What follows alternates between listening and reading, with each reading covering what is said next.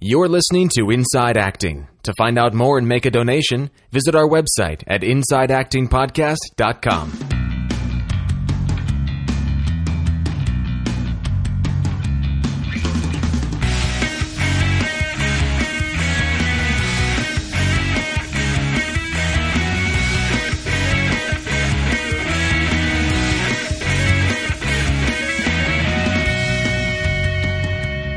Hello and welcome to episode 114 of Inside Acting. I'm AJ Meyer. I'm Trevor Elgott. And on this podcast, that's a very nice radio voice. And on this podcast, thank you, we interview actors, directors, agents, managers, casting directors, restaurant owners, financial gurus, personal fitness gurus. I'm doing like a Nordic track thing right now. I don't know what's happening. I don't know either. It's times like this where we wish we had a video podcast, and then we try to do a video podcast, and we're glad we don't have one. But that move is from the Core Synergistics DVD. Oh, it kind of is, It huh? is, yeah, The little, yeah. like, super skaters. Speaking of P90X. Anyway, and then we put them into this ridiculous podcast where we make fun of ourselves and then put it on the internet for you. That's right. And if you couldn't tell by this point, we're just two dudes. We don't really have any qualifications to be doing something like this, other than that we knew kind of technically how to do it and that we wanted to do it. We've worked a little bit in the industry, but we're not we don't know everything. So the reason we started this podcast is to kind of learn as much as we possibly could from the people we interview. So if you got questions or you hear something on the show that you want to kind of throw your 2 cents in on, we invite all voices, opinions, ages, ethnicities, genders, whatever.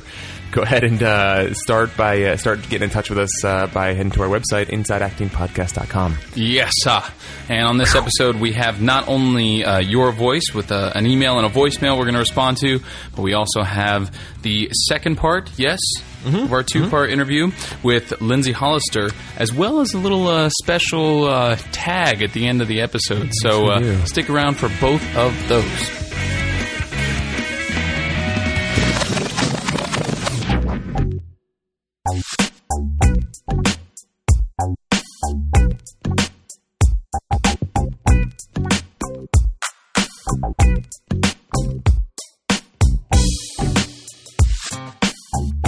Good morgen to all good Norsemen. I learned the other day that in Australia, rooted is another word that they use for sex. Rooted? Yeah, like rooted. R-O-O-T-E-D. How would you use that in a sentence? I don't know. But anyway, I thought it makes for some really good jokes around like square root. Yeah, square root, Anyway. So like if you... Is that like square root is like the Australian thing for like so like threesome or foursome or something? Yeah, or like if you screwed a geek, like a square root. I like that. Anyway, this is not a comedy podcast, we promise. I know.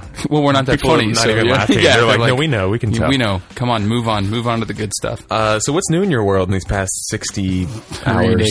Well, I mean, not much other than just, more rehearsing, but I wanted to, now that I have a little bit more energy, I just wanted to talk a little bit about the show, the audition process, and all of that that's going on. So... I auditioned for Heathers over the course of about, I want to say like 3 or 4 weeks. Like there was an initial audition and then a callback and then a chemistry read. It was intense, and some of them, some of the auditions like lasted for a really long time, like hours. It was grueling. But at the same time, like I knew who was in the room, and I knew it was a good opportunity, and I was just, being myself and being gracious and being all the things that we've learned and put together over the course of, a few years of doing the podcast. And before I left the room on the very last day, the very last callback, the director, Andy Fickman, who you may know from Reefer Madness and She's the Man, and what else has he done? Bunch of stuff. He was like, AJ, I just have to tell you, like, you've just been so... He's like, you're so funny and you're so talented and you've been so gracious and you're just a nice guy, and you've been so nice this whole time. It's just easy to deal with, and da-da-da. And I was... It was That's nice feedback. It was weird. It was like I've never had that happen in an audition before. So I remember emailing my manager and being like, I don't want to make anything up about this, but this could either mean that like they love me and I got the job, or they were trying to let me down easy and not and they're not going to give me the job. So who knows?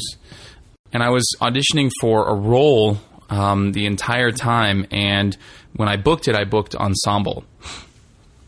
Now, the reason I wanted to talk about that, a couple of different things. First of all, I think the main, when reading between the lines, looking at who got cast, looking at some of the things that the casting directors said to my manager, we think that it was because, and some of the things that they said at our first rehearsal, we think it was because he looks younger than me. But I'm covering two. It depends on what they decide to do. It's either I'm covering these two younger roles, or I'm covering two younger roles and two older dad roles, which is really interesting. So 4 different people in the show, but it says something interesting about where I'm at age wise, where I'm reading, because it's I don't read, which I knew this. I don't read high school necessarily, especially unshaven as I am right now. As is Trevor. Trevor looks damn sexy in a beard, by the way. Can I just say that? Oh, stop it. The beard look has got to stay, my friend. You should talk about... You should put that Rapid Reel scene on our website so people can see you in the beard. Oh, okay. With you and the... She's really pretty, too. The girl you shot with in the kitchen. Rebecca's awesome, yeah. Very cool chick. And then I'm too young to play dad. So I'm right in the middle, which is not a bad. I'm not saying it's a bad thing. I'm just saying in terms of casting, that's just how it worked out. Right. So that's the first point I wanted to make, and then the other point that I wanted to make was the conversation that my manager and I had about taking the job, because it's interesting. If I was at a different level in my career, it actually might be the kind of thing that you would pass on. Because if I was already booking the type of film and television that these people could cast me in, there would be no reason to take an ensemble role in a show where it's technically a 99-seat contract, so I'm not really getting paid very much for it. But since my career is at the level that it is, and these people are great relationships to create to book that level of film and television, it makes a lot of sense to go ahead, take the job, and then I'm around these people all the time, creating relationships, getting FaceTime with them, showing them what I can do. And then the fact is, in the ensemble, I'm going to end up playing half a dozen, if not more, roles. I'm singing in every song. They're considering right now giving me a solo and creating, putting me into the role of this other character who has a solo. I just wanted to bring this up because I think it's an interesting point where, some actors would be, disappointed because they didn't get that role, and I was a little bit, but then other actors might be they would either turn it down or whatever. It just depends, and I just wanted to presence a conversation about the level at which you are in your career. Does that make sense? Yeah, absolutely. That's a really smart way to look at it too. I think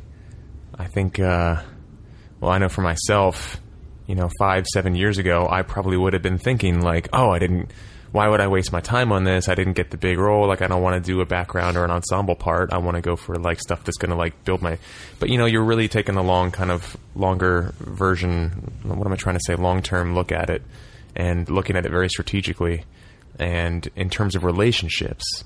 And I think that's one thing we've touched on time and time again on the show, but also that I've really been learning is that I would say at least 50%, at the very minimum, half of the reason that people work in this town is because they have a reputation for being somebody who is pleasant and consistent to work with. It's really not that much about how good you are. It's about, are we going to have fun having 18 hours days on set? Am I going to enjoy seeing this person for 7 hours every night? When we're exhausted and it's tech week and it's crunch time, is this person going to be a douchebag diva, or are they going to be somebody who's really wonderful to work with, who I can count on to keep morale high, to be generous, to be gracious, to not let their ego get in and screw things up. And that's why I think, I'll bring it up again, the work, we do at MITT is so important, because it teaches people how to get out of their head and get out of their conversations about right and wrong and judgment and all that stuff, and just exist in the moment and be cool with people, Yeah, it's about emotional intelligence. Yeah. Yeah. I didn't talk about this in the last episode, but I mentioned to a couple of people that the week that I spent in Australia would have been vastly different if it wasn't for the work that I'd done there and the work that I'd done on myself, in terms of emotional intelligence. I don't know if I would have been able to handle it. I think I may have had some kind of like breakdown or episode or something like that. Right. And it was intense and it was emotional, but it wasn't debilitating, and it didn't set me back, and it didn't change, who I am at my core. You're absolutely right. Just being in those rooms, and just constantly, like, I can't tell you, like, I started a song, like it was I think it was at the second callback or something, and I started the song that I brought in for the very first audition, and I just went up on my words. Like, I forgot the word, and it's a song I've sung 100 times, and I just forgot the words, and I was just like, and I like stopped, and I was like, hang on. I was like, I forgot the words. You know what I mean? And I like made fun of myself or something. I was like, yeah. And then I went over, and like the guy that come in and like told me the words, and I was like, oh yeah, duh, okay. And then I went back and I just started again. Like, it's like, whatever, like, no big deal. Just like, handle it, because that stuff's gonna happen. You're a human being. Yeah. But it's about how you handle it in the room. Oh yes, very much. Yeah. It's about how you handle adversity and things like that. You handle like a fun professional, but like, a casual professional. You're not like a person with a stick up their ass. Like, you can joke about it. That's something that is, I think people need, especially when it comes to productions where there's money on the line and there's deadlines and there's, the show must go on kind of thing. It's like, you need to have that sort of sense of levity, and people want to be around professionals who can have fun. Yeah, with themselves and with each other, and that's awesome, dude. And it was a fun room too. Like, that helped. Like, everybody was like always constantly laughing and joking and stuff. Cool. And that was cool. Yeah, and you contributed to that too. So thank you. So the show is running the last 2 weekends of September, the first weekend of October. Tickets just went on sale. Let's see, by the time we published this episode, it would have been a week. I can almost guarantee, but that by the time this episode goes live, they'll be sold out. Cool. Because we're almost, like, Saturdays are almost completely sold out already, and and we're running out. We're very quickly running out of tickets. And you've only been in rehearsal for a week now. Yeah, that's unbelievable. Yeah, tickets went on sale like 3 days after we started rehearsal, and we were like, "What? Calm down, everyone." That's great. But it's in very high demand. There's like this whole following. There's a cult following of the film, so there's that has created a cult following for the musical. So sweet, man. Well, congratulations. Thanks. I'm excited. Cool. Should we move on what to... What did you... I didn't really have much. In the past, 60 hours, I really don't have much to talk about, except that last night I went down to Manhattan Beach to see some old high school friends. One guy I grew up playing Little League baseball and soccer with and stuff, and went to high school, and then he went to NYU and he got his degree in film and all that stuff, and he lives in Manhattan Beach with my friend Katie, with whom, to be grammatically correct, I also went to high school with. Just screwed it up because I ended it with a with. But you corrected yourself and then you tacked it on. Yeah. But I also went to high school. Old habits die hard. With her, and they're together. They've been married for a few years, and she's pregnant now, and she's due in October. So it was really great to see them. But Dan is he's a really great guy. He is really interesting in that he's a writer, director, kind of filmmaker.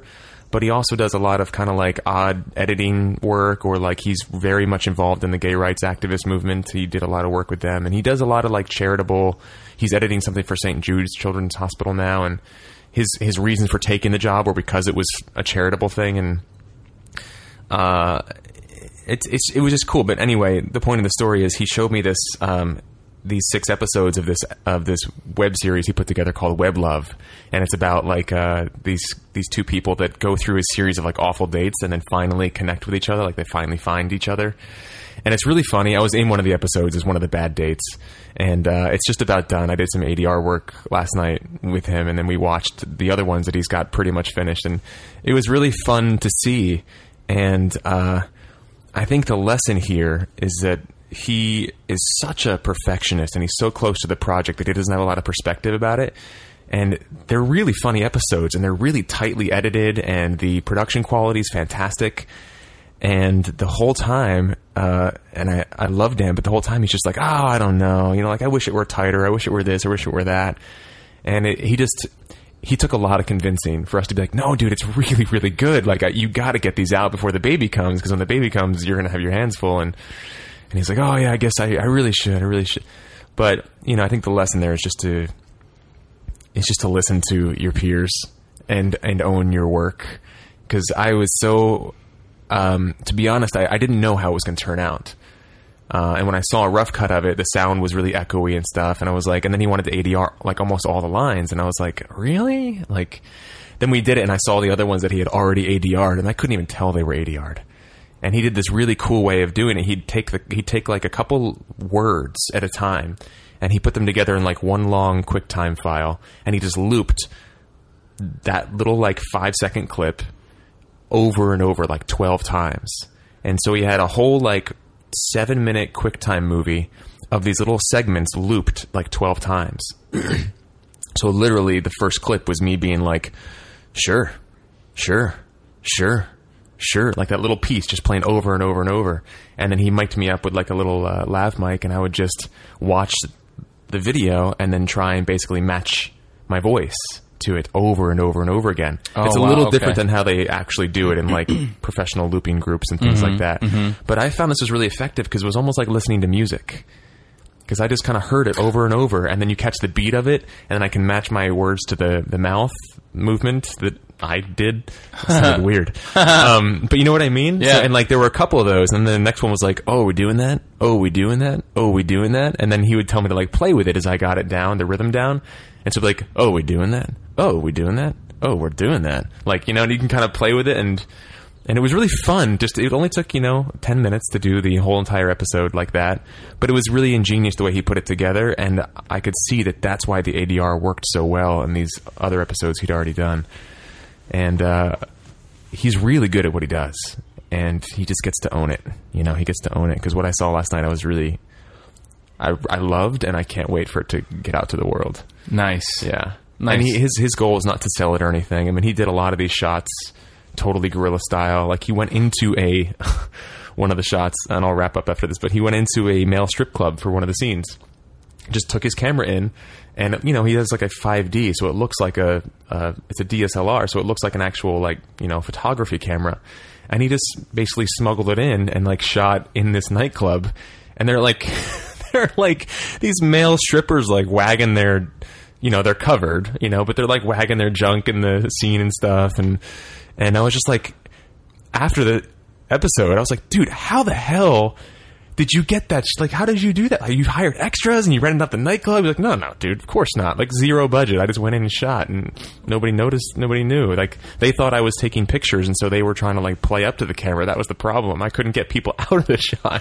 Oh my gosh. And the bouncer didn't care. None of the nightclub staff cared. And he has a bunch of shots like that. It was really cool. The way he was on Hollywood Boulevard, and he just stole shots here and there. And he said security guards were gonna intimidate him, but then they were like, did you get the shot? Okay, cool. And because they were keeping people from walking in front of the shot, and what? It was kind of cool just to hear how it was done. And he's gonna do a whole behind the scenes segment if he gets to it as well, about how he made these episodes. And that's awesome. Anyway, that's just so inspiring to you have no excuse whatsoever. Oh my god, yeah. You have a phone, you have a smartphone with a camera inside of it, and a good idea. You're right. The writing is so snappy and witty, and it was just really, really great. Yeah, we did something similar in Prodigal Son. We went down onto during the my goodness, there are police helicopters flying over us right now. For us. We did something similar for Prodigal Son because we went to the promenade. Yeah. and Alex sat in a car with the camera and shot across the street while Paige and I walked down the street back and forth doing the same scene, and like it was really crazy because I grabbed her and pulled her into an alley, and there were people like, oh, you guys are, oh man, I thought you were seriously. You were like camera in the car across the street. It's cool. Exactly. It's cool. Exactly. That's cool, man. It's exciting to see where filmmaking's going, and there's just no excuse. There's no excuse anymore. You know, everybody go read War of Art by Stephen Pressfield, and then get a camera and start. Like it's just that's all you need. Just begin. Yes. So shall we take a look at this email we got from Tara, or T Monique? Yeah. So we a few episodes back, if you'll remember, listeners, we talked about minor markets and wanting to get, hear people's stories from minor markets. So we actually got a few emails and voicemails sort of recapping people's stories, and we thought we'd just kind of bring it into this episode and bring it together. So we have one email talking about minor markets and one voicemail talking about minor markets. So the first is this email from Tara, which we've got pulled up here. And Tara just kind of recaps sort of just her last, year or so journey.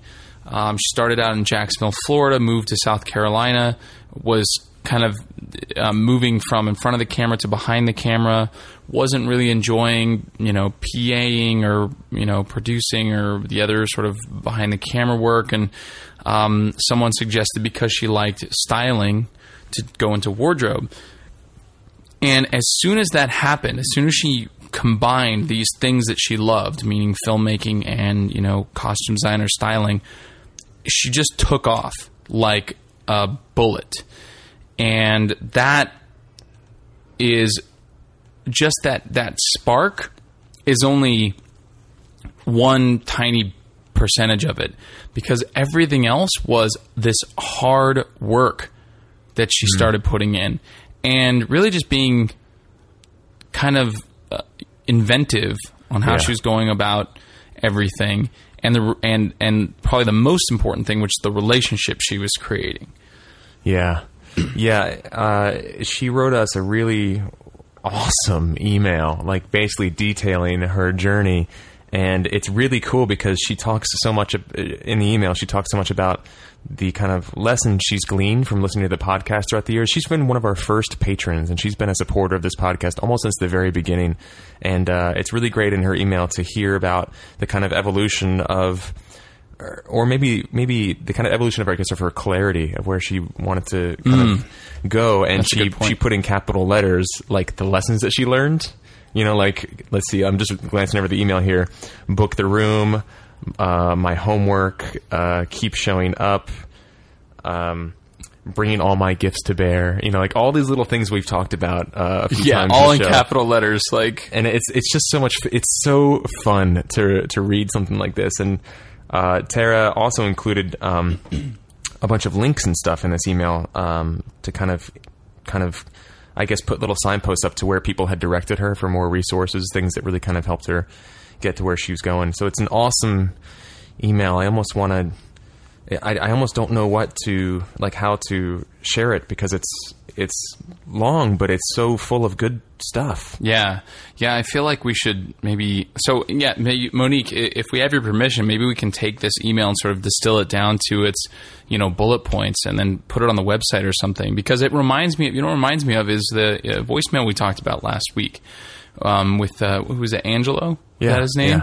Yeah. Because he was asking like, I don't really know how to get started. And, she went on to the website for the South Carolina Film Commission. She went to these trade shows with, other filmmakers and met, costume designers and stuff, and got advice from them. And, the end of the story is that she ended up booking a job with the costume department on this, what she calls a huge TV show in North Carolina. Yeah. We're on the East Coast. And like, so she's not even in, LA or NYC. She also talks about how much cheaper it is to live in a minor market. I mean, that's kind of obvious, like LA, New York, and San Francisco, and so on and so forth, are some of the most expensive places in the world to live. Yeah. Through these relationships, these resources, and just constantly, constant hard work, she's doing it. Yeah. She's doing it. She's made it happen, I would say, as you were talking, two things kind of came to me. Number one, I think is the kind of thrust of this email, I think, is that she was not afraid to just ask people for help, to just share where she was going and just ask for help. And almost every single kind of paragraph here, it kind of has an element of somebody saying, yeah, of course I'll help you. And then she worked with somebody to kind of get to the next step, and then the next step, and the next step. And she also just totally went on faith. Like she talks about moving to North Carolina because she had an interview set up there, and she just kind of packed her car and thought, well, I might stay, and then the interview had to be rescheduled, and so she had to basically make ends meet for a few weeks there with odd jobs. But it's cool that she just kind of acted on faith. And I think when you make bold moves like that, the universe kind of just gets out of your way, It just wants to go. It's like Will Smith says it in an interview I saw online somewhere. He says the universe is like water; it just kind of wants to go around things, So, yeah, and so much of what doesn't happen in our lives is caused by fear, and it's like we never know what's possible if we don't stop being afraid and just go, just be, just like, what could, if you've been afraid your whole life, then, why not try something different? Right. Amen. End of the podcast. And that's it. We ended on episode 114. Thank you for sticking with us over the last nothing more to learn than that. So thank you. Do you have anything else you wanted to add? Sarah, thank you so much, not only for your awesome email, but also for all your support throughout the years. Like I said, she's been with us since the beginning, and it's just awesome to, hear about her journey as we go on ours and know that, together we've kind of got each other's backs. Yeah, so absolutely. Cool. Thanks for being in touch. Continue to do so, and I guess let us know if we can use some or part of that email. So we have a voicemail from, I think she says her name is Luba. It's a bit tough to tell, but she's from Washington, D.C., also technically a minor market, and continuing that conversation. Hi, you guys. My name is Luba, and I'm calling from Washington, D.C. I've been listening to your podcast for over a year now, and I finally caught up to the latest podcast. So I just want to let you know that you are doing an amazing job. And just to tell you, Washington, D.C. is actually a pretty big city in acting. There's tons of jobs here. I have a few friends who actually make a living in Washington, D.C. There's always tons of movies being filmed here. So awesome. You don't have to be in LA or New York to make a living as an actor. You guys are doing a great job. Thank you so much. You are my motivation because D.C. because it's a political city, there are actors, but there's not as much support as I would like to have. And you guys definitely are a big support, so thank you so much. Bye. Wow. Well, Luba, thank you. I think it just made my week. Warm fuzzies. Yeah, warm fuzzies all around. Thank you so much for calling. And I have family that lives in Washington, D.C., and every time I go out there, they always say, let's go see a show. Like, there's a lot of theater happening out here. And I feel like secretly the vibe I get is that they're like, you should consider living out here because there's a lot going on. And the theater I have seen out there is excellent. So yeah. I've always known I've heard a lot about that. Yeah, me too. I've always known that exactly that there was a lot of like equity, like big, theaters and stuff. I hear about that for some reason a lot. Maybe it's just from doing regional theater work or something. But I have heard that there are big theaters there and a lot of theater, a lot of work as an actor in theater. I never really thought what I got from this voicemail. A few things I never really thought about the fact that there's a lot of film work there. But then I was thinking, like, so many movies, especially if they're American, take place in Washington, D.C. Now, that doesn't necessarily mean that they have to shoot there. It's not like... I don't know where they shot The West Wing, actually. It'd be interesting I don't know. to look up. But yeah. It's not like every movie that takes place in Washington, D.C. is shot in Washington, D.C. But, like, everything from, like, action movies like Independence Day to... Olympus. I thought it was funny that these two movies, what was it? Olympus Has Fallen, and then the one with Jamie Foxx and White House Down. White House Down. Yeah. Like, it was the same movie. Yeah. It was like the exact. I'm like, who? Like, is this the same writer? And he like tricked everyone by selling the same script, and like now he's like moved to Mexico with his millions of dollars, and he's living in Cabo because he could be sued for breach of contract when he comes back. Like, it seemed like the same exact movie. I can imagine that it's a great backdrop for a bunch of films. So I never really thought of that before until this voicemail. And Washington's a cool city, man. I've been there a bunch of times, and I really like how my experience of it is that it's a very like clean, organized city. Like, you just feel like a lot of politics are done there because just the way the sidewalks like look, they're really clean, and everything's like got nice clean edges, and everybody's it's a very clean, efficient city. In my experience, and it's just a good vibe. So, it's good to know that people are making a living and doing well, even in cities that are not known for theater, but that have a lot of good theater. Yeah, have you ever seen Washington D.C. from space? Speaking of it being clean and set up, so our founding fathers, it's a big circle. Yeah, right. Yeah, it's like a crop circle, and with these rings, they get smaller and smaller and smaller, and then the Capitol's in the center. And like the roads are set up in such a way that they made it it's defensive. They made it difficult to get to the Capitol. It's like a fortress. So smart. They did something not quite like that, but similar with Philadelphia when they set up City Hall. Like, Thomas Jefferson stood there and was like, "Okay, here is this, and if you read about the history of it, it's so cool to stand at City Hall and see exactly how he planned it out." Wow. Yeah. That's awesome. Love it. And then what was the other thing that... the other thing I was going to talk about was I never thought about in minor markets the lack of support in the way that she says it.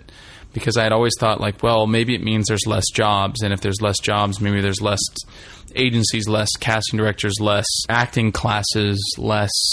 You know what I mean? Like, there's like just like less of everything. But what didn't translate in my head really was that I wonder if that makes some actors in minor markets feel lonely or unsupported.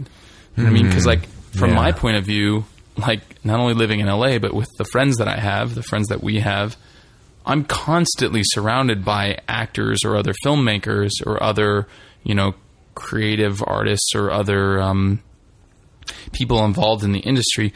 Plus, those are my friends. Plus, just being in LA, you're just constantly surrounded by it everywhere, all the time. Yeah.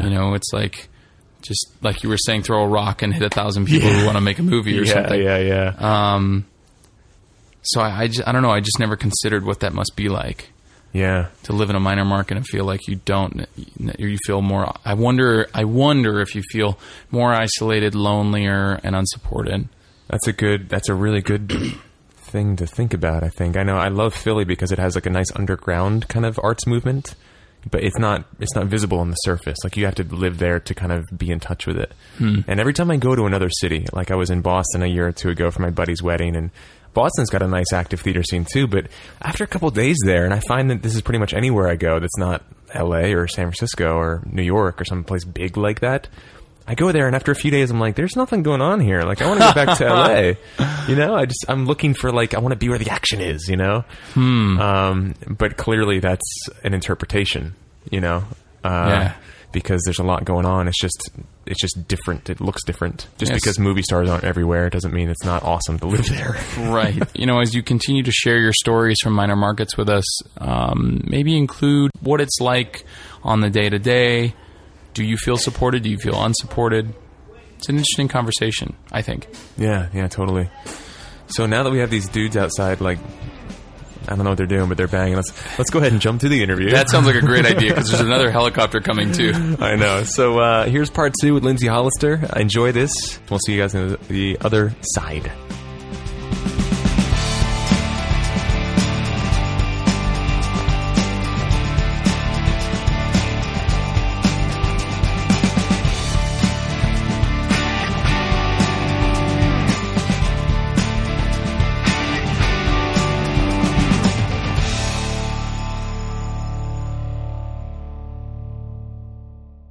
As you talk about bigger girls in Hollywood, and what came up for me when you said that is where I grew up in a small town in the South, if anyone other than a really beautiful young man or woman said, I'm moving to Hollywood to be an actor, they would have been laughed on the way out. Mm-hmm. So how has being... I don't know what the appropriate term is, you know, plus size for weight, whatever. How has that one. How has that affected your career, and do you think it's different now for girls who are, you know, plus size than it was when you came in? Oh, yeah. No, definitely. That's a great question. I think, like when you're right. There's this idea if you're going to go to Hollywood, you should be, you know, you look like Angelina Jolie, you know, but I feel like, you know, with me, I was always like plus size, but I was like, oh, I know that there's like a niche for me, you know, like Roseanne did it, you know, like Kathy Bates, you know, like there's somebody has to play these roles, you know, kind of thing. I just think that there weren't, like, girls were not as encouraged even like 13, 15, you know, years ago. So you knew the ones who were working, like Sarah Rue, Marissa Jarrett Winokur, who won the Tony for Hairspray. Those were the those are the people I would see, you know, like even though like now Sarah Rue has lost a ton of weight, so she's really not in the category, but it was like super small, you know, like you knew everybody, like you knew, like I said, when you go in for something, there's 5 of you, 1 of you is going to get it, you know. It absolutely has changed drastically. As more, I think, like there's more acceptance and there's been more, you know, like more roles and more people finding success. What's been extremely difficult for me personally, and I know I won't speak for other women in my category, but I know that because I talk to them, is when you see like a plus size actress who, like, you do all this work and you hope that you're going to go to the next level, like just come in and totally skip over all those steps. Like that's so frustrating that like if you have an Australian accent and like you know, like you I have no idea who you're talking about. Yeah, I mean, I really like gnaws at me because you, like I said, this is the one profession where I'm like, oh, all of this doesn't matter. Like you talk, like I'm at that point where you're like, oh, look at this, your IMDb. I'm like, none of that fucking matters. It doesn't matter at all. Like not like that. And again, I mean, I'm not saying in a negative way, but like in the like, there was like with the character, like there's no progression into going to that next level because you are absolutely like their roles are still so limited that if somebody bypasses you, like somebody new or not have as many credits, and they book something that like would take them to the next level, you will lose the next 10 jobs to them. See, I would love to know let's get right to it. I mean, how have Rebel Wilson and Melissa McCarthy and even Octavia Spencer, how has their success impacted your career? Melissa McCarthy was always like a level ahead, I think, like when I came here. And I think she's hilarious and fantastic. And I mean, like every time she was off a show, I auditioned for a pilot, like she got it. Like I auditioned for Samantha Who, she got it. I auditioned for Mike and Molly, like it was her. Now she's completely, I mean, you want to talk about like she's not even in the same ballpark, you know, like she's stratospheric, like successful. But for her, like I was never upset because Melissa had been doing it way long, and I feel like she did what we were all told we were supposed to do. You start off doing your guest stars and you get your series regulars, and hopefully you'll be doing some best friends in the comedies and movies and stuff. And so like Melissa always had like this progressive, you know, she was on that track of like what Hollywood sort of promised you, I feel like, you know, like that's what, you know, that's where you should be in 10 years. And then also when you all of a sudden you're like, oh, my, you know, career, what do you mean you want a Rebel Wilson type? Who the fuck is Rebel Wilson? You know, like this girl came out of like left field, and like, in a way, it's like, first of all, she's Australian, and there is a program in Australia that they get seen by CAA and top agencies out of this program in Australia. She signed with CAA the minute she put her chubby little toe down on American soil. I cannot compete with that because CAA packages people. I mean, nobody I know went in for Bridesmaids. Not any actress, not any character actress out there that I know, again, that maybe they're out there, went in for Bridesmaids. Like, that's all, like, top, like, CAA gets those people in from the very, you know, beginning. So she auditioned for the part that Melissa McCarthy got, and then they liked her so much, which is what you always hope as a character actress, you know, will happen, that they wrote her that role of the roommate. And then, I mean, I knew it, guys, from the minute I saw that trailer. Like, I rewound it and was like, oh, shit, who's this? And I knew it. Like, I was like, oh, my God. Like, this girl is now, she will now have the next 20 to 50 jobs, you know? Just from that, like, 15-second trailer of Bridesmaids before it came out. Wow. Yeah, it was heartbreaking because you were like, I know. I mean, now my career just went back 5 years. So what do you do then? Because, you know, you talked about how you're doing the Benjamin Button of careers. How do you stay competitive, having been here 13 years, and now people like Rebel Wilson are showing up? I can't compete with Rebel Wilson. I can't be competitive with her. There's just not, like I said, when, like, well, she's now, again, she's not Melissa McCarthy, like, level, but she's close. I mean, she has her own show that she wrote, you know, that CBS is going, you know, we have her now. Like, what? Like, I can't even, like, you're just gobsmacked that you're like, she is not the only funny fat girl, and everyone acts like she's the only funny fat girl. But again, the accent really helps. Sorry, I have to go back to the accent. But, like, you know. You can rebrand yourself. You know, new name, new accent. Yeah, I mean, I'll be like Danger Hollister, you know. Like, yeah, there you go. It's got a good ring to it. Danger. I mean, I hate to rip on her because, listen, it's her own journey. She didn't mean, I don't think she even realizes, like, what she did to the character women of this town who have been here. But like I said, like when you sign with CAA, you have advantages that most people don't. Like I said, you're going to be packaged. You're going in for projects way above anybody else. And so, you know, but then it's like now everybody wants a Rebel Wilson type, but no one can give that to them but Rebel Wilson because of that. I mean, she has an accent. It's why people think she's funny is because everything sounds a little funnier when you have an accent, you know, like it's slowed down. It's a little bit more intentional, you know, like, and she's funny, like whatever, she's funny, but like, there's like everybody wants her now. Instead of going, well, who's the next? Then there has to be other girls out there. Wow. You know, I feel like they do that with ingenues, but they don't do that with character women. They just want that.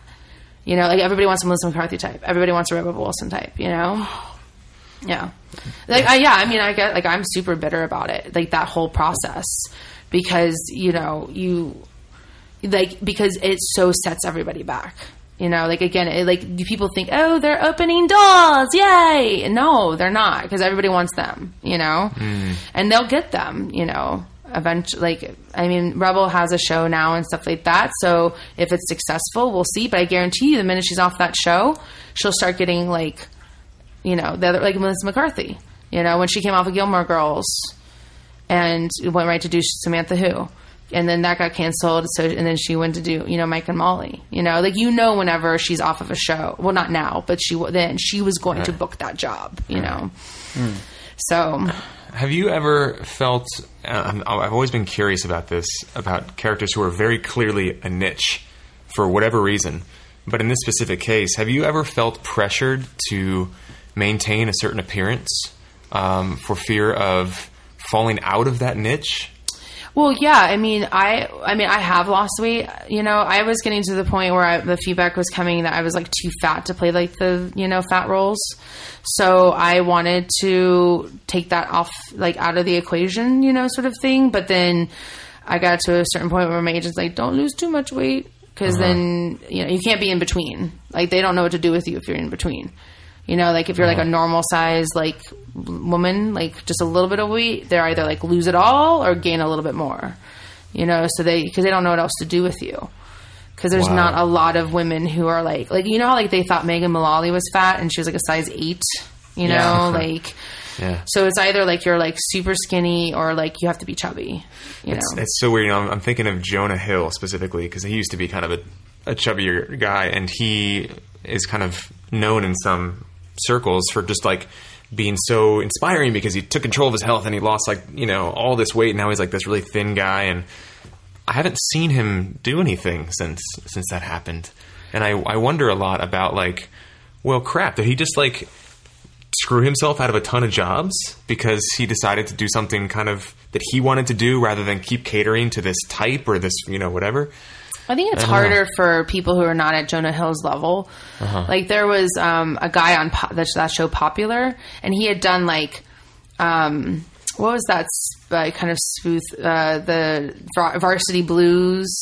Like he had always played like this really heavy, like usually a football player. His name's Rob. We should IMDb him, but like he notoriously like always played those roles. Lost all the weight and then like never worked again. But like I think Jonah Hill's maybe a little bit outside it. Like he'll still probably continue to do stuff, but because he's sort of more, he's definitely more of a name, but any like working actor, it's like career suicide, I think. So do you consider it a choice between like your health and your career? Or is your weight that much of an impact on your health at this point? My weight like was I was never like pre-diabetic or anything, but eventually probably would have been, like it would have, like it catches up to you. But I lost the weight for my career. Like that's how career focused I am. But like, also yes, for health. Well, I've told my doctors that. I've known you, I've known you for a few years, and you've lost quite a bit of weight since I've known you. So are you now at the size where you're considered one of the fat chicks, or like what is that's where? That's a good question. Like my manager's like, she's like, people are just rediscovering you. Like especially like last year, like some casting directors who know me were calling me in for True Blood, and they were like my manager called me. She's like, how much have you lost, and what size and how much do you weigh now, and what size are you now? And I was like, oh, that's specific. And she's like, they will not call you in unless they like know. So I told them, and then I like went in, and like Lisa Sotow was like, oh my god, because I've lost the weight. So what's amazing is that it's like there's these great roles I've auditioned for that are like just slightly overweight, like chubby, that would have never gone in for. And then there's been a couple of roles that like Courtney Cox just directed a film where they were looking for like a 300-pound like pretty girl to like play like Sean William Scott's like girlfriend that he had in high school, but she's gained weight. And I was like, fuck, I can't go in for this. Like, I can't, And so, like, some new girl got it. And again, like, I'm like, well, let's see how many roles she gets now. Right. It's a lead. It's a lead in this, like, film with, like, names. Like, it's going to get attention. Yeah. So, but again, when I was at my heaviest, I wasn't getting roles anyway. So I really think it's, like, 6 of one, half a dozen or another. Mm-hmm. Doesn't matter what weight I'm going to be at. I'm either going to be too heavy or I'm going to be too thin. It doesn't matter. Mm. No, we're getting kind of tight on time, so I want to make sure that we kind of leave enough time to talk about the kind of career you've created for yourself outside of the entertainment industry, because we met you at a place called the Pie Hole that you started and owned with your husband, right? Fiance? Husband? Yeah, not quite. Your husband. I love that we're done talking about being fat, and I'm like, and I own a pie shop. Great, look what I just did. That's so like me to not even like make that connection. But I think that's so cool. And we were kind of chatting on the way over here, and you were saying how owning a business, and like your friend who owns restaurants was like, now is the time to do this, and you've been in the black since you started. So tell us a little bit about what that's like and how that plays into your vision for your career, and how your vision has changed over the time you've been here. I mean, I'm sure everybody gets off the bus or the train or the boat or whatever, and they're all like, I'm going to be a star. And then the years go by and you get a little bit more, you understand more about the industry and you realize what's achievable, maybe in a certain framework. Absolutely. But so I wonder how that vision has changed, and then what it's like to have this kind of sustainable career business that's actually growing. You're talking about franchising and all sorts of stuff. So I think it's a really good question, because it's like there's these people who come, and I think it's great. Like, you should totally have a dream. But I have over 30 credits of film and television. I'm wondering if I'm going to make it. I have a manager. I have agents. I have 6 altogether, a team of people. And I'm still wondering if I'm going to make it. I don't know. And I honestly can't even tell you. So, my fiance I've been with for 10 years, and his mother was a pie baker. I don't even like sweets. If you told me I could not eat chocolate for the rest of my life, I'd be perfectly fine.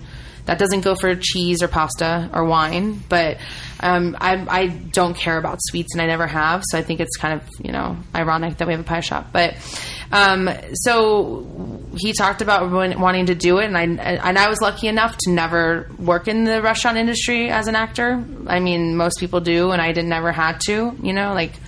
I worked in retail, and then I made a career for 10 years. Sustained my life. But anyway, so we opened up this pie shop, and what it has done is that, because I'm creating my own projects. I write. I did a web series earlier this year, and I've written a lot of scripts. Right now in pre-production for a short film that I wrote, because I'm done with waiting for people to find a place for me. Like I said, too fat, too thin, too pretty, too whatever, with character actresses, you're always too much of something, until you're right. So the thing that I've realized about in the pie shop has been doing really well. We're in downtown Los Angeles, and we're in this great neighborhood, and people have been discovering us for 2 years. And so what I realized, and I've talked to my fiance about, is I'm going to make money from this business. I'm going to do my own projects. That's what I'm going to produce. I'm going to write. I'll do, I don't always have to necessarily star in it, but I think the only way to stay sane in this business is to do your own work, to be creative. Yeah. Because otherwise, I auditioned for a series regular last Friday, and it was the best 5-minute audition I've ever had. And, I haven't heard anything, but that's not enough to keep me going. I'm not going to, I can't, fulfill my creative soul on that, So I'm just going to circumvent everybody and do it and fund my own stuff. I think a lot of the people that we would consider names, or even people who are industry names, I think it's a thing now. I mean, it's been for years, actually. They build wealth in other ways, not just in acting, and they use that to create their overall empire of their acting career and whatever business they're in. What's his face from guy with the mustache who's on Blue Bloods? Tom Selleck. Tom Selleck owns a freaking avocado farm. Oh yeah, it's a whole bunch of them. Yeah, so, Robert De Niro owns bars and stuff, and there's all sort. They all have weird side businesses that you never know. Think, but that's how they sustain themselves between projects, and it's how they create work that they want to be doing. So they take the power back. No, exactly. That's how I feel, and we've talked about. I mean, right now we're in the process of franchising, and it can be extremely lucrative. And that's why I said, that's what I'm going to do with my money. I'll make my own movies. I'm going to tell the stories that I want to tell, and stop relying on other people, if they to so graciously write in a character woman role, I'm just not going to wait for that, because what I've learned is when you walk through that door, you may not know, the whole story behind. They really want Rebel Wilson because they see her everywhere. And, we're all about, like I said, or even like you said, TV names, people that you wouldn't even really think. I was up for a recurring role on a really popular comedy, and it's they just wanted a TV name. So they finally got this girl, and I was nobody knows who she is. Half the industry doesn't even know who she is because she's on some random, but it was so important for them to get a TV name. like somebody that had been like on a TV show. Wow. So I want to sound, hopefully I want to empower, like sound empowered, not sound like I'm like I said, bitter, but the industry will make you realize you cannot wait for it to come to you. You have to go to the industry. You just have to. Yeah. We've heard that time and time again, and DIY stuff is a huge part of the podcast. And it's so cool to hear that you're moving into producing. And it's funny hearing you talk. I was like, well, is there a point that you're afraid you might actually become so successful at producing that you might be put in a position where you have to be the person saying, no, we need a TV name. We need a TV name. Still right now with our short film. Really? I hate to You're say already it. there? Already there. Wow. I thought about it today because I wrote a role, and it's not even like a big part of it because it's still a short film. It's only like, 18 pages. And I wrote a role for this manager of ours at the pie shop because she's adorable and she works really hard for us. But she's like the producers of my short want they can get a girl who's been on a TV series, a couple of TV shows. So I thought to myself, this is so perfectly timed. As I was walking to the pie hole today, that I was doing to her exactly what I hate being done to me. Wow. Yeah. And it just comes down to business. It's just the way it has to. Well, I mean, that's the thing is as much as I will moan about it and groan about it, I do understand that there's the word business after the word show. Mm-hmm. Yeah. It's not personal. It's not personal. I just wish that there's a little bit more imagination and a little bit more because I still am giving her a role, she's so excited. It's not as big as the other one, but she's still going to be in it, Mm-hmm. I just wish with some of these things that they really stopped and thought about it, that it doesn't make that big of a difference, on who they're getting, basically. I think that's why creative people who aren't, at the behest of a board somewhere, like the people at NBC, get to create that creativity and build that into the industry. And that's why I'm inspired by you creating. And as you say this, what occurs to me is when Mike and Molly was being put together, that role was auditioned for, and the other guy, whose name I can't even remember now, who plays her husband, he was the attached name. He was. No way. He was. And nobody knew who he was. Yeah, and nobody knew who he funny. was, really. And then Melissa McCarthy got that job. All of a sudden, she's an Emmy winner and an Billy Oscar Gardell. nominee. Billy Gardell.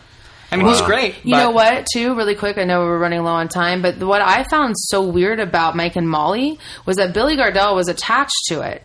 And I thought the hardest one to find was Molly. Because Billy Gardell's in his 40s. So when I'm auditioning for it, I mean, I look way too young against, especially this was 3-4 years ago now.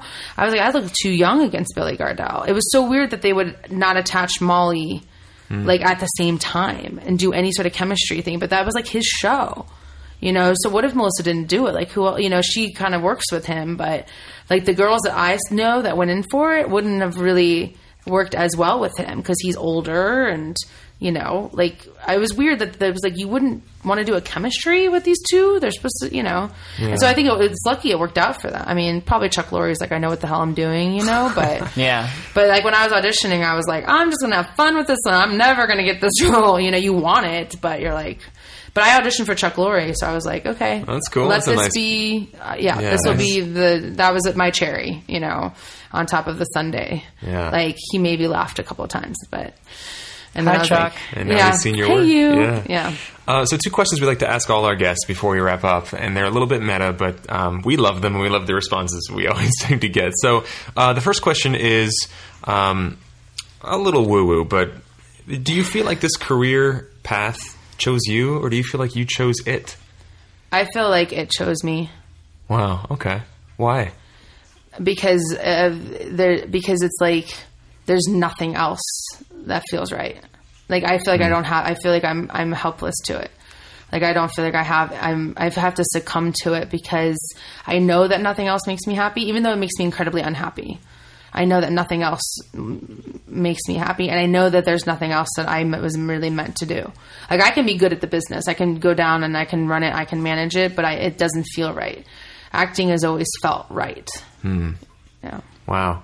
And the second question is, if you could take all your experience from your first play was it middle school or? High school. In high school. So your first play in high school all the way through now, if you take all that experience and boil it down to one nugget of wisdom that you would pass on to a fellow actor or a fellow creative type, whatever that is, what would that nugget of wisdom be?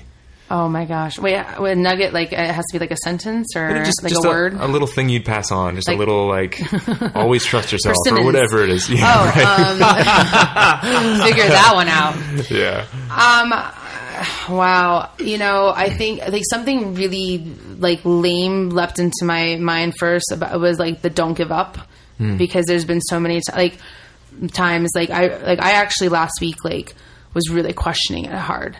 And I got this, really, I would kind of always threaten myself throughout the years, I'm just going to give it up, this is, and then it was that would never happen. But last week I was super, I don't know what I'm doing anymore.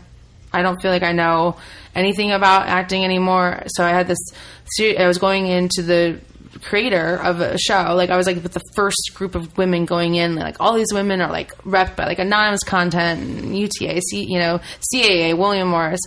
And I was I don't know what I'm doing. And I had to just be let it go. Mm-hmm. Let it go. Mm. And I walked in that room and I made him laugh. And he was you are really funny. And I was okay. Thank you. Do you feel like it's on some spiritual level that was the universe just kind of I do giving you a little prod to say, no, you're not done yet. Not done yet. Yeah. I think it was, I said, when it chooses me, it was let it go. So let it go. Or let it be would be another thing. Just let it be what it is, because you will never have control. You will never have control in this industry. It doesn't matter how much money you make. It doesn't matter if you're a series regular or whatever. You will never be in control. So let it be. Wow. That's awesome. It is awesome. Wow. So we had planned to head over to your shop and try some stuff. I am so excited. Do we have about time? this. Do we have time for this? We got to roll. I think we have time. Can this just be a 5-part mini-series? Yeah, right. Let's see if we can run down there and just catch a little taste of pie? it. We'll have to be super quick about it, but We're gonna go to Lindsay's shop and eat some pie. all right. They just want free pie. Yeah, right. But before we do that, Lindsay, I just want to be sure that people can find you online. So do you have a Twitter, a Facebook? Where can people find you? I am hidden on Facebook. Sorry, guys. If you find me on Facebook, it's not me. I am obviously the people make up fake Facebook profiles with me, and I'm how lame do you have to be, that you're making about me? I am on Twitter. My name is too long. Lindsay Hollister has too many letters for Twitter, so it's Linds Hollister. So LINDSHOLLISTER. Okay. Please come follow me on Twitter, because I am snarky and I like to say really sarcastic, funny things. And I also like to find people who are talking about this shitty movie that I did called Blubberella, which we didn't get into. We didn't even get to talk about But, that. I You like should to look up find the them. Blubberella trailer. Yes. That'll be for a whole nother time about that movie. But, so you can find me on Twitter, and I have a website, lindsayhollister.net. Okay. I put up reruns on there if you're ever bored. Your reels on there and all sorts of good stuff. Cool. Yes. Okay. Or you can IMDb me if you want to know how old I actually am. 25. Because IMDb insists on that. Don't they? So we will include links to all that on our website so people Thank can you. find that easily. And before we head over to the pie shop, Lindsay, thank you so much for your time. Thank you, guys. This is really awesome. Went fast. Yeah, it doesn't Always go fast. does. Time yeah. flies. Yeah, thanks.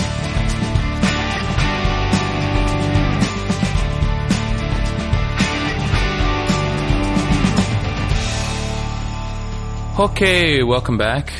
Hopefully you enjoyed part 2 of Trevor and Ryan's interview with Lindsay Hollister. I was trying to figure out how to say that because I couldn't say Trevor's interview. It wouldn't be true. Yeah. And do you want to talk about what they should stick around for later? Yeah. At the end of the interview, I think I remember us talking about, we don't always listen to the interview right before we come back in, so sometimes there's a little redundancy or lines that don't quite connect. But I remember us saying that we were going to go down to her, I guess it's a bakery / coffee shop / kind of pseudo restaurant called the Pie Hole. It's in downtown LA, and we basically recorded a little segment down there talking to her about what the business is, how she runs it, and we even sampled a bunch of the food. And it's really dogs. It was really fun. It was really fun, and yeah. So we just recorded it on my iPhone and enjoyed it. It's it'll be cool. We'll just tack it on to the end of this episode. Awesome. Yeah. Rock and roll. loved her perspective on the industry, though, as someone who's kind of been there, done that, and is now kind of coping with some of the issues of getting older, her physical appearance changing, and younger people who kind of look more the part. And when I say the part, I mean that kind of caricature. Kind of coming up and getting the roles that she used to be getting, and now kind of what she's dealing with as she's transitioning a little bit. Mm-hmm. So so thankful that we got to sit down with her. So let's talk about picks of the week. Pick of the week.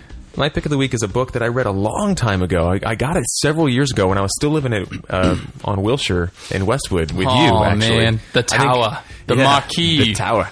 I've heard about this book on some like weightlifting blog or something, which is kind of strange because this book is very much about like just how to kind of spiritually navigate life with peace, as it were. It's a book called Awareness by a guy named Anthony DeMello, who, from what I understand, is was, he's now passed away, but he was a non-denominational kind of priest type person. So he didn't subscribe to one religion, but he was a holy person. And he used to lead these retreats and stuff like that. And this whole book was basically a bunch of transcriptions of talks that he gave at these retreats, but it's put into book format. And it reads like kind of like a long essay, essentially, on living. And what I like about this guy is he doesn't pull any punches. He's not like too holy to the point where it's like very proper or anything. Like he's definitely like a dude that just talks. And he just imparts knowledge bomb after knowledge bomb after wisdom nugget after knowledge bomb after noodle baking thing. And one of the ones we were talking about just before we started recording was something that I read, and I had to just stop and like take a nap after I read this just to digest the scope of what it means. And I memorized it because it just blew my mind. The quote is, "I'm a dictator, you're a dictator. You will behave exactly as I have decided, or I will punish myself by having negative feelings." And I was working at Apple at the time when I read that in retail. And retail can be a very trying experience sometimes when you're dealing with the American public. And there's a lot of money involved, and people's tempers and stories and all that stuff come out, and they tend to take it out on the employees sometimes. And I was taking a lot of that very personally at the time. And so when I came across that quote in this book, my whole world shifted, because I realized that I'm the one who suffers when people don't behave the way I think they should. So when I'm judging people's behavior, having no idea what their day was like, no idea what they're dealing with in their life, and they come in and they behave in a way that I interpret as rude or disrespectful or whatever I make up about it, I'm the one who suffers. I make up a story, and then I punish myself by having negative feelings based on how I expect them to behave, based on some weird, equation in my head. It changed my world, and this whole book is full of nuggets like that, and I can't recommend it enough. It's called Awareness by Anthony DeMello. We'll have a link on the website, and I think everybody should read it. It's right up there with like Deepak Chopra and Eckhart Tolle and all those guys. Right up there with it. Awesome. Yeah. Awesome. Yeah, you kind of baked my noodle. Yeah, every time I come back to it, every few weeks I'll come back to that in my head, and the noodle baking is never any less severe. Severe. I don't know about that word. It's always like a big, it's just the truth. It is just the truth, and the truth is never, it never diminishes in its power, I guess. I don't know. What's your pick of the week? There it is. Truth never diminishes its power. Yeah. Love that. I was hesitant. I told you this before we recorded. I was hesitant to make this my pick of the week because it is something that a lot of our listeners won't be able to experience, being that is, as of right now, LA-based. However, two things. Number one, they are considering taking it on tour, or they're working right now with like agencies and producers to take it on tour so that as many people as possible can see it. Number one. And number two, it was just so good. My pick of the week is a show that I saw that a lot of Angelinos will know about, called For the Record.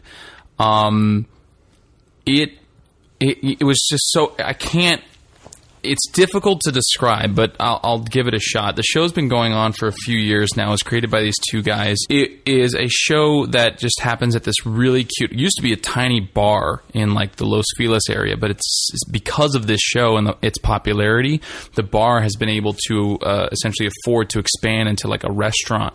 So they knocked down a wall and expanded out the place, and now you can go before and during the show and order food and eat. And so it's I don't want it to sound like dinner theater, because it is not dinner theater. You can have dinner and watch theater, but it is not dinner theater. And what they do is they pick a director, a very famous director. So they started out with Tarantino, I believe, and since then they've done Scorsese and they've done Baz Luhrmann, and that's the show that we saw last night, because they sort of reimagined the Baz Luhrmann one since Gatsby came out.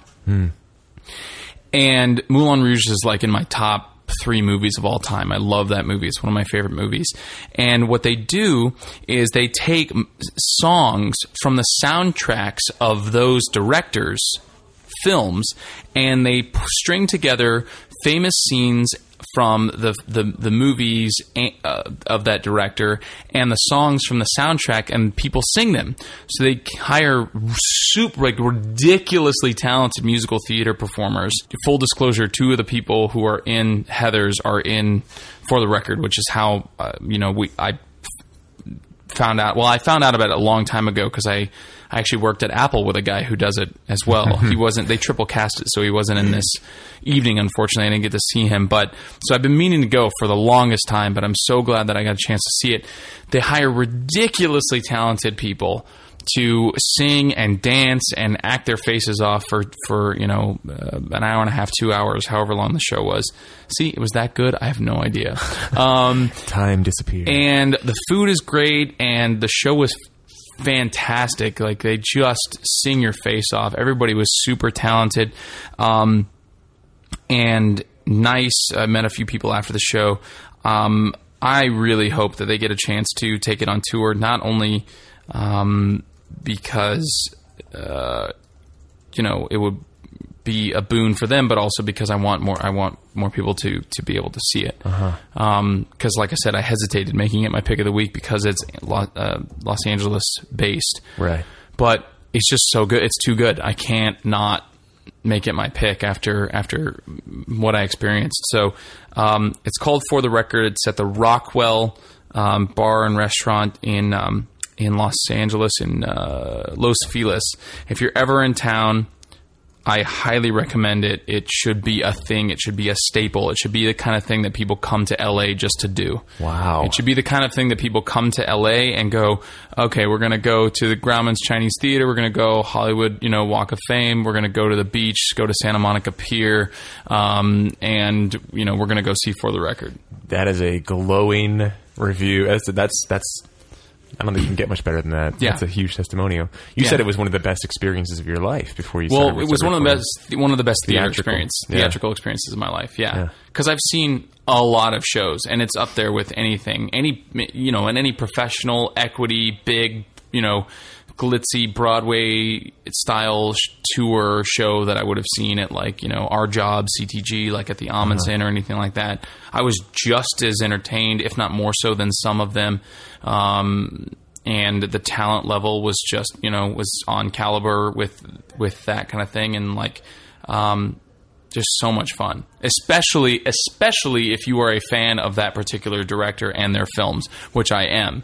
So that just added to it, because you knew all the songs. I knew all the songs, every word to every scene. It was just like, it was awesome. And you think about it, Baz Luhrmann, you've got things, Moulin Rouge is like, duh, for a show like this, because it's a musical, so you just do songs from the musical. But then you think of Romeo and Juliet and Strictly Ballroom and Great Gatsby, and they didn't do anything from Australia. Baz is famous for having really good soundtracks. And so, they did Kissing You, Young Hearts, and Love Fool from, Romeo and Juliet. With Great Gatsby, like Jay-Z did that whole, he basically is like the entire soundtrack. And so they have a lot of stuff to pull from there. It was incredible. Yeah. Yeah. Cool. All right. Well, damn. There it is. Link on our website. Check it out, or be worse off for not.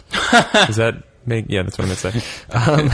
Sweet. All the people who are in other countries now are just really sad. Yeah. Like, thanks, Trevor. Sorry. My life sucks now. Yet another reason to get yourself out here, or go to DC, because DC is cool too. There you go. Or North Carolina. Yeah, right. Or North Carolina. So let's wrap this episode up so we can get to the segment where we get to eat food and talk about... You get to eat food. The pie hole. Oh my God, I the food wasn't was so there. good. You'll hear us just like, this is amazing.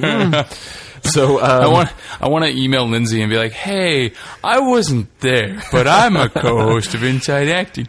Can I eat your food too, please? It was great. It was really cool. Totally jealous. Then for episode 114... 114. Do you remember back at when we had 20 episodes? We're like, oh my God, 20 episodes, man. And now we're 114, and it just feels normal. We're just like, oh yeah, we're in triple digits, whatever. NBD. Yeah.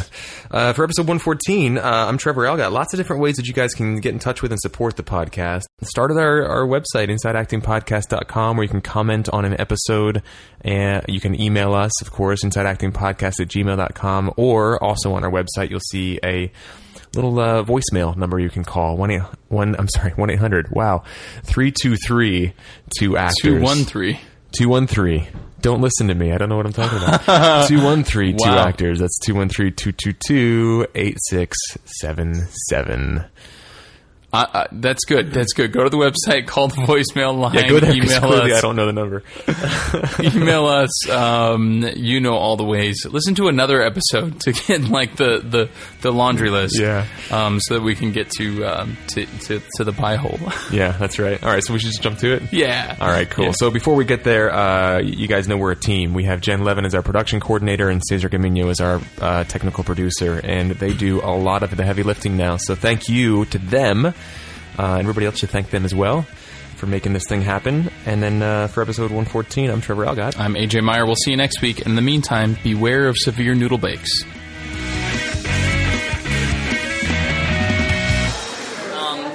So here we are at Lindsay's shop, the Pie Hole, and we're going to try some of her creations. Are these your recipes or?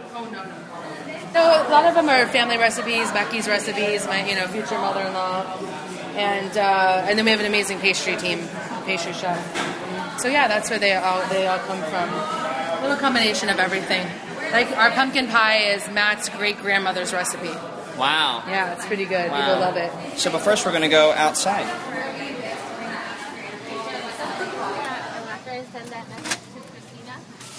So we're now outside on the street on what is this? What is this street? Traction. 3rd Street, Traction. Yeah. We're in downtown LA. It's this really cool little kind of hole in the wall shop. There's not a lot of places. There was free parking. Was there? There's street parking. Lots It's of free street over there. So Lots that of is street a major parking. plus. And when you sit on the sidewalk at these lovely little tables, you can watch for the parking enforcement. Whereas I know I've been parked for 2 hours. Lindsay's now sitting on one of her This is one of our It's regulars. an up close and personal sort of place. This is it's Lindsay, introduce me to her. This is Nancy. She's a jiu-jitsu No, Muay Thai fighter. I love it. so what I love is everybody seems to know each other. I know. Yeah, that's pretty cool. Lindsay Yeah. just said hi to 4 different people. Yeah, and they're a variety of people too. Yeah. All right. So what do we have here, Ryan?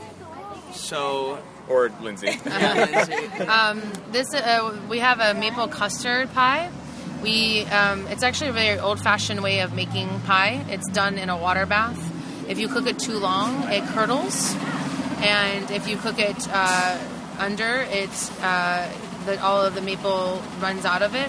So it's very difficult. It takes a long time for it to set up, but it is a really special, unique pie. A lot of people think it tastes like a flan meets a creme brulee. Can you have something sweet, or you can't I maintain can. your girlish figure? I can. Let's give this a shot Okay, here. give it a shot. There you go.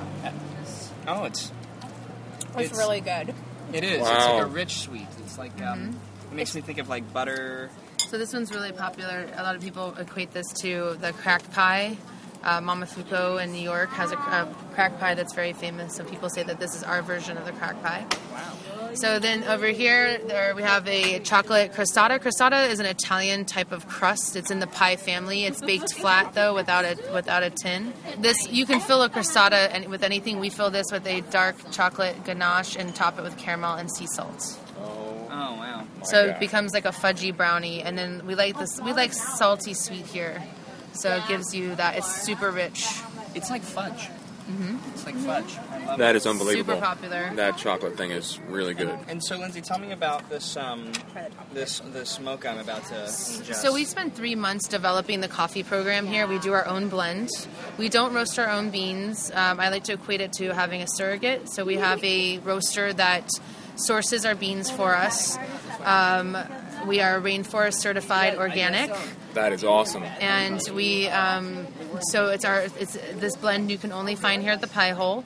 We carry almond milk, we carry soy milk. So this is a chocolate almond milk latte. It's delicious. Yeah, we wanted to be on par with Intelligentsia and Handsome, and there's a lot of coffee options, in Los Angeles. So we're really proud of the coffee program. A lot of people really come here for the coffee because we always said that a great piece of pie needs to have a great cup of coffee.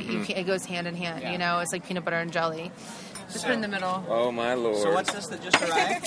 So what just flew in here? We do a pot pie that is shiitake mushrooms, feta cheese, and peppers, and then this is our famous mac and cheese hand pie. So this has 4 different types of cheeses in it, and then a garlic panko crust. This is more like a mac and cheese casserole, and then instead of like a creamy mac and cheese because of the dough. It's good. This is the best of all worlds because it's mac and cheese, which nobody can turn down except Brian apparently, and like a puffy paste, like flaky, crummy pastry kind of thing. And the textures combined are really There's a lot of cheese. freaking phenomenal. I like how it's pie because it's kind of like when you make mac and cheese casserole and everyone wants like the crispy topping on of top it. of it. This is like a crispy topping surrounding the mac and cheese.